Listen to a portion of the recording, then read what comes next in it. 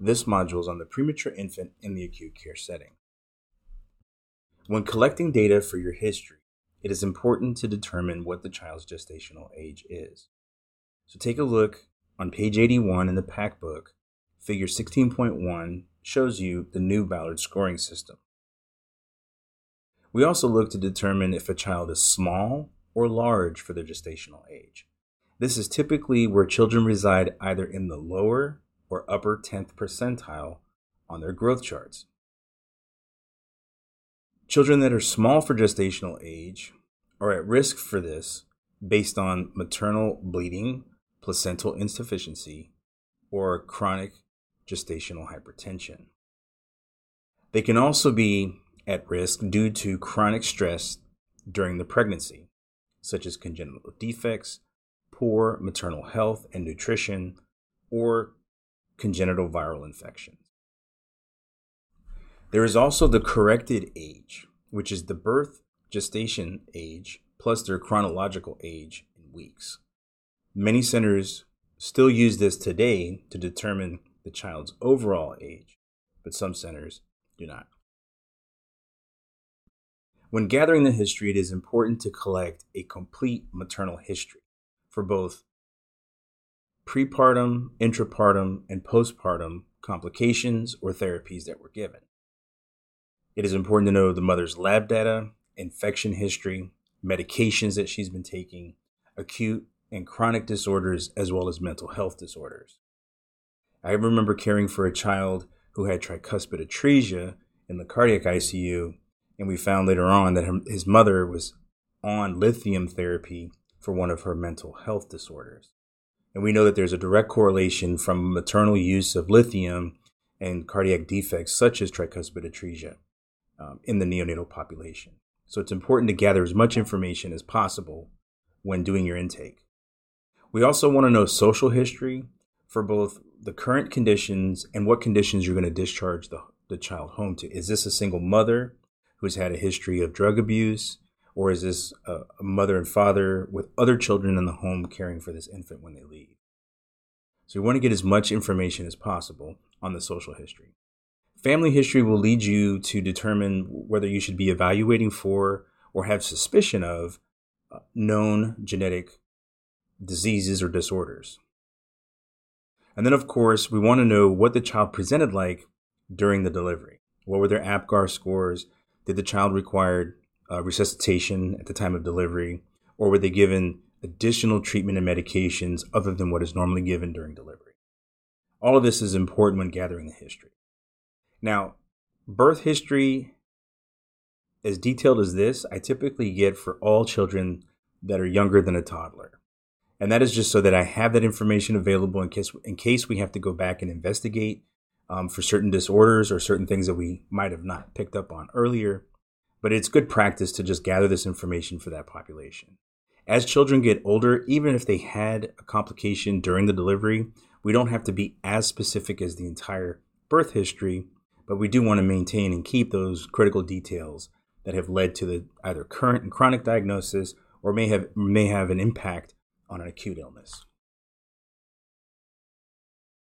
When we look at gathering our vital signs in our physical exam, we want to make sure that we do a very thorough investigation specific for the premature infant. So we know that their temperature may vary with their environment. So we want to make sure that we evaluate these children and get a good temperature as we are caring for the patient. So for example, a neonate that becomes hypothermic can develop coagulopathy. This can be very important for the post-op cardiac neonate who is in the ICU post-operatively, and if they become hypothermic, they can have the tendency to continue to bleed or not be able to clot their blood. So these are things to be aware of as part of your therapies, but also if the child becomes hypothermic, these are things that you should start looking for. We also know that premature infants can have this periodic breathing, and this is where they'll have normal respirations, but every few minutes they may have a pause for 5 or so seconds.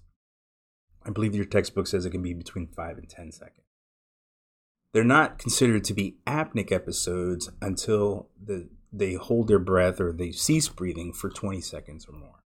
And these children may require additional equipment or monitoring if they are having this apnea of prematurity. But just note that periodic breathing is pretty normal for this age group. When we look at their blood pressure, we know that we monitor the mean arterial pressures more closely in our premature infants and neonates than we do with other children. And that's because their gestational age should equal a normal mean arterial pressure for that child. So if an infant is born at 36 weeks, their mean arterial pressure, despite what the systolic and diastolic is, should be around 36. If they do develop hypotension, you're probably not going to notice it as much in the numbers, or more specifically, the numbers may not be as significant, but you do want to look for physiologic factors, such as an elevated heart rate, elevated respiratory rate, poor perfusion, delayed capillary refill, mottling, decreased urine output, or coolness to the extremities. And oftentimes we'll notice this in children that have poor cardiac output, specifically after cardiac surgery. These are all the things you should be looking for with each and every assessment. We also note that hypertension is typically going to be 2 standard deviations above the mean value for that child's age. And we do pretty frequent 4 extremity blood pressures on the premature infant, especially if there's a concern for any type of cardiac defect, specifically looking at patent ductus arteriosus, as well as coarctation of the aorta. Also in your physical exam, you want to do a more thorough exam, but also want to be aware of certain findings that can be specific to the preterm infant, such as these preterm infants can have shaky and jerky random movements. Their skin is thinner. You want to evaluate the skin for jaundice. So you're going to look at their Billy labs to determine if they're elevated Billies, and if they are, which direction are they trending in? Is the child becoming more jaundice, or are they improving? We're going to do head circumferences as well as lengths and weights. Sometimes your head circumferences and your weights are going to be more frequent than the lengths. And here we're looking to see if there's any increase in the cranial size, which may relate to hydrocephalus or other pathologies. We're also going to want to look at the head, eyes, ears, nose, and throat for any type of markings that could be suspicious, such as pits, skin tags. These can lead to or have high suspicion for other congenital defects. We're going to look at the lip and the palate to assess for the integrity, to see if there's any clefts present. We're going to want to look in the nose to make sure that we have patent air passage through the nose. We're also going to want to assess their normal reflexes, such as sucking and the rooting reflex. This is typically established by 32 weeks of gestation. When we examine the chest, aside from the normal auscultation and inspection, we're going to look to make sure that there's good symmetry on both sides. We also may note that there might be breast buds present, and this can be from excessive maternal hormones circulating during the pregnancy, and some of these children may even express milk from their nipples. So this is sometimes a normal finding. When we evaluate for heart sounds, we want to do a good job listening to both S1 and S2. There may be a physiological split of the S2. We're going to want to assess the point of maximal intensity, which is typically at the 5th intercostal space for the preterm infant.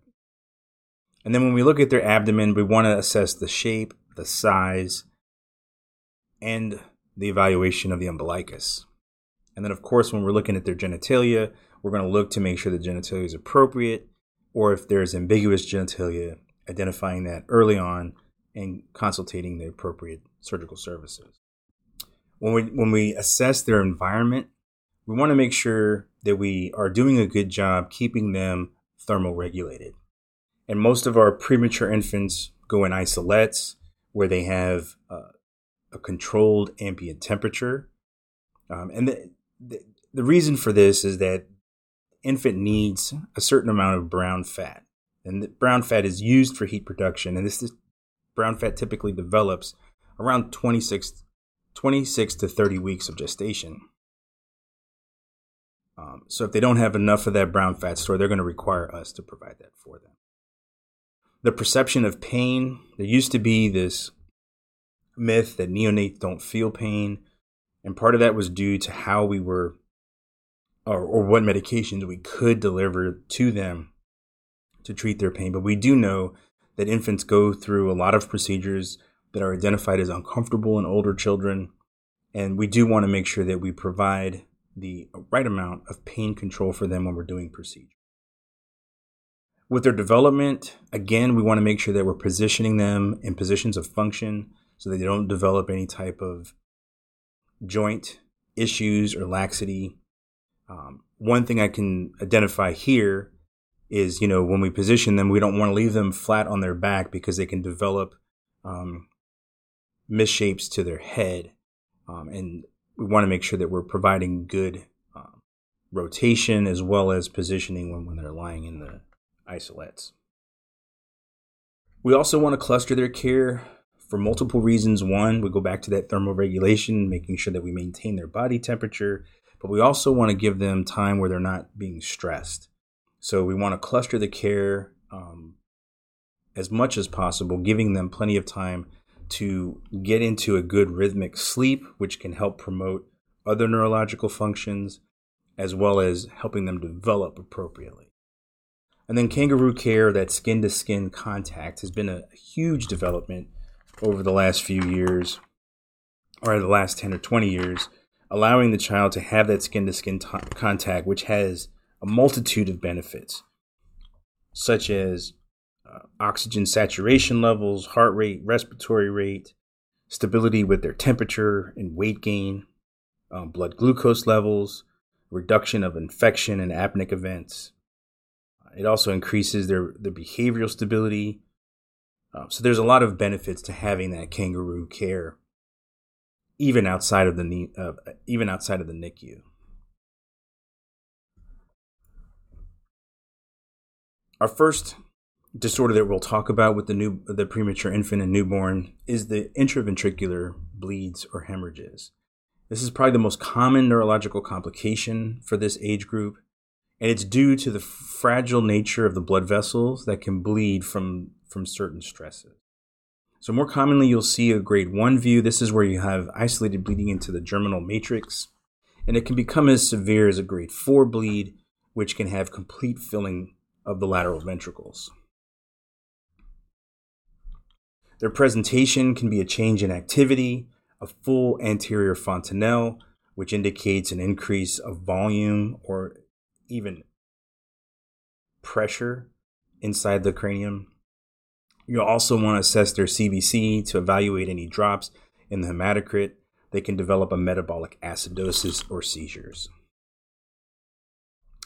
Your diagnostics here are going to be doing serial head ultrasounds to evaluate the progress of these type of bleeds.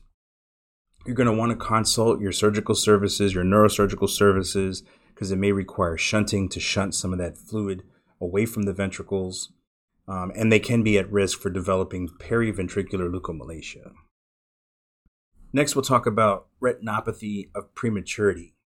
And we know that the blood vessels of the retina, macula, at the optic nerve develop around 16 weeks of gestation. And here you have a premature infant developing a disruption of that vascularization, oxygen deprivation, and scarring. And ultimately, you can have a detachment of the retina from its normal position.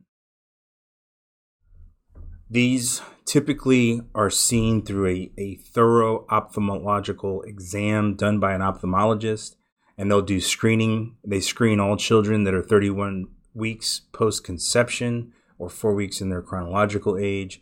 And this allows the physicians to go in and take a look to see if there are any changes and to provide early intervention if needed. Children that are at risk are any child that's under 1,500 grams or under 30 weeks of gestation, or if they are older than 30 weeks gestation, they might have a low weight, such as 1,500 to 2,000 grams will also fit that risk category.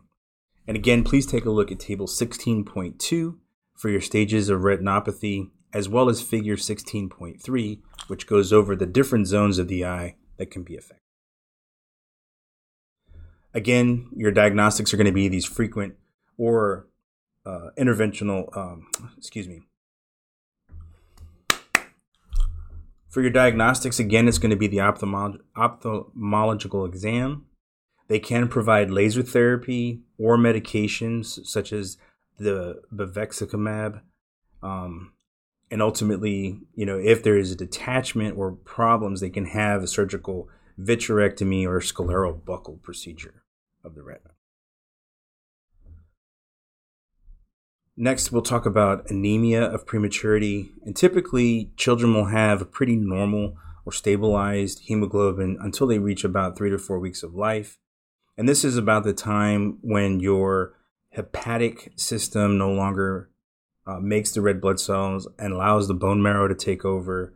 And the same thing around erythropoiesis. The liver doesn't play as much of a part and the kidney starts to take over. So oftentimes with this drop in their hemoglobin, this will be known as their physiologic nadir or their physiologic baseline. And then this number should increase over time. Your concerns will be if they start developing physiologic symptoms of anemia, such as a fast heart rate or apnea, an increase in oxygen requirement, changes in the heart rate, such as bradycardia, poor weight gain, decreased activity, or pallor. Again, your diagnostics are going to include good physical exam assessment, as well as evaluating your CBC. You want to make sure you limit your blood draws, because your blood draws, we can actually exsanguinate a patient iatrogenically just by drawing labs, specifically those that are pretty small, your premature infants. I remember a time when we were drawing a lot of PT and INRs on patients that were receiving anticoagulant therapy or even checking PTTs. And if you work at an institution that doesn't utilize the neonatal blue top tubes to test those coags, the adult size is almost 3 mLs that's required to fill the tube so that you get an adequate mixture of the anticoagulant inside the tube to run the test.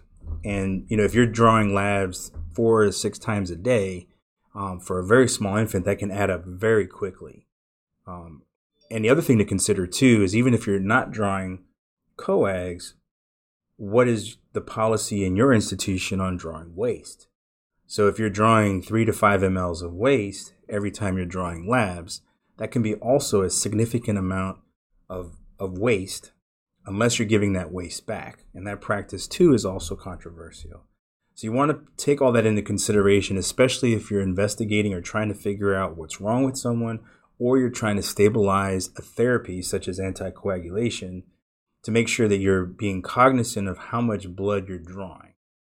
And when you're evaluating them, make sure you take a peek at what the hemoglobin is doing to minimize how much you're drawing. Again, your nutrition status is going to be important to developing and making strong and healthy red blood cells. And transfusions we tend to only give unless we feel that it's symptomatic or it's necessary for the treatments that we're providing for the child. We don't just transfuse to correct the number. We want to know what this transfusion is going to do to support the child while they're in the hospital. So again, you may not treat right away, and we often set our target numbers kind of low, just so that we don't arbitrarily start transfusing. And of course, we could give Epigen, but this is still pretty controversial with premature and neonatal infants. Next, we'll talk about necrotizing enterocolitis. This is an ischemic and inflammatory disorder of the bowel. We typically see this in premature infants, more noticeably when we start enteral feeds. And this essentially is due to an immature GI system. And that's immaturity of motility, digestive ability, circulation, barrier function, and immune defense. And with this inflammatory process, we get this cascade of events that leads to mucosal damage, which then allows for invasion of bacteria into the bowel wall.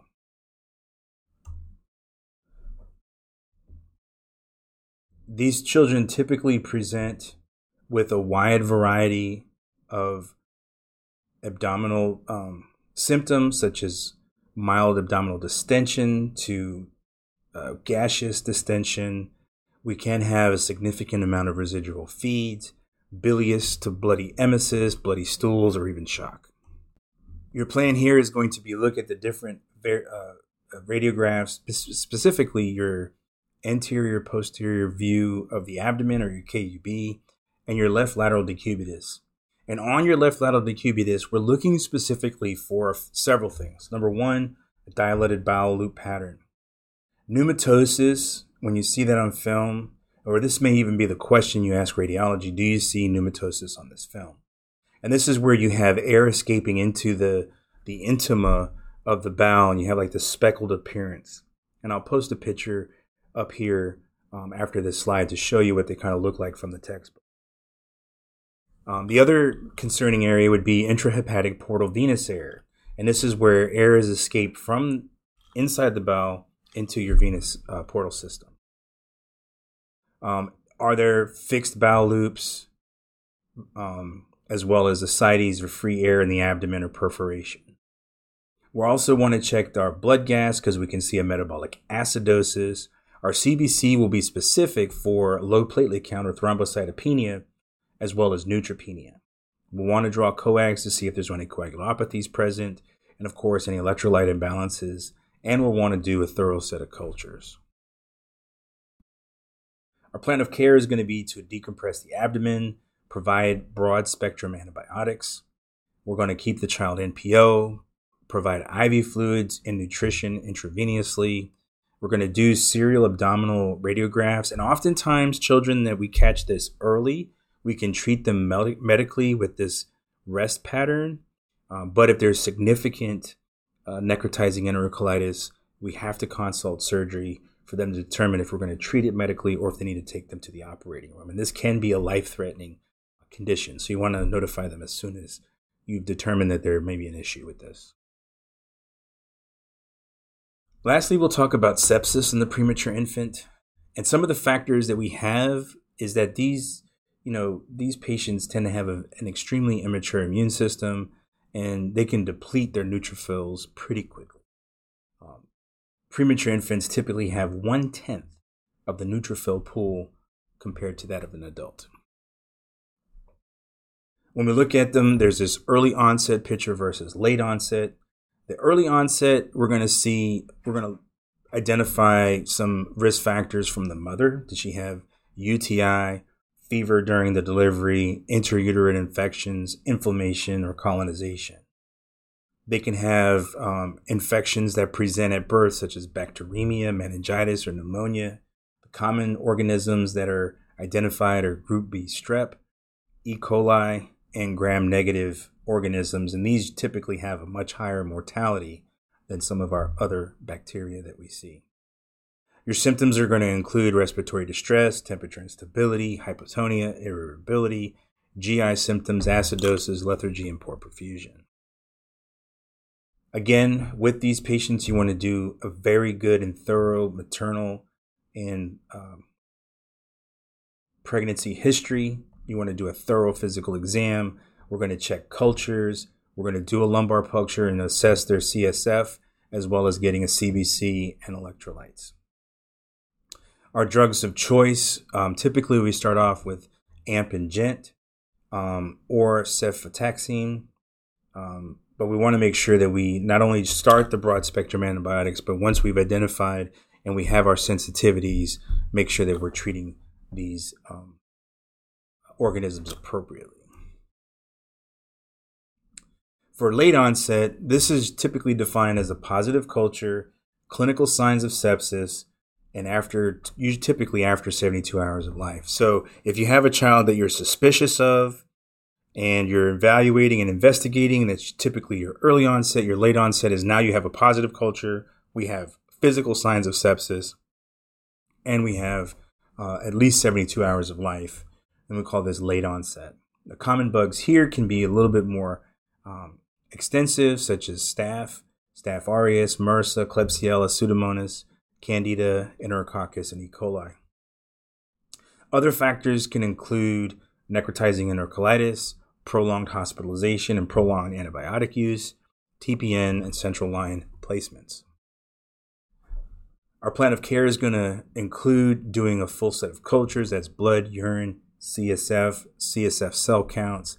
We'll check our CBC, as well as you might want to consider running some fungal cultures as well, specifically if you're using frequent antibiotic usage. Our broad spectrums are going to include VANC or GENT, and that could include also a cephalosporin. If we're concerned for meningitis, we'll throw in some cefotaxime. If there is a GI concern, we can give them clindamycin for good anaerobic coverage as well.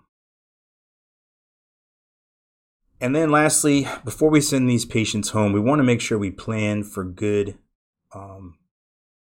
discharge, because these kids may require a lot of support once they leave. So we want to look to see if there's any physical, developmental, and neurological needs. Many times we can sign these or register these children to be followed by a neonatologist for a developmental clinic once they've discharged from the hospital.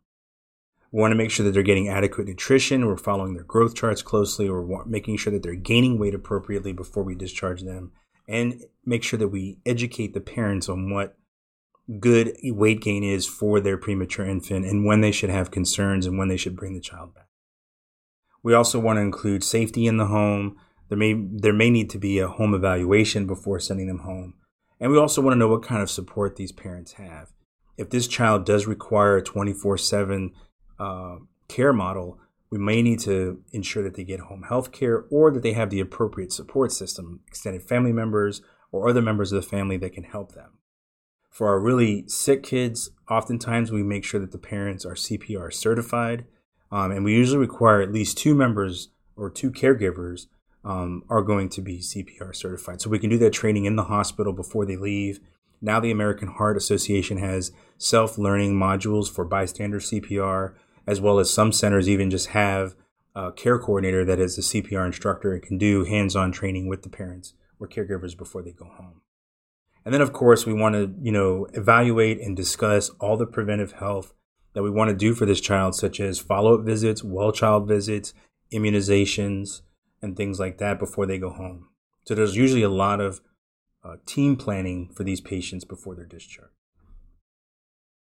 And that ends this module. If you have any questions or concerns, please don't hesitate to reach out.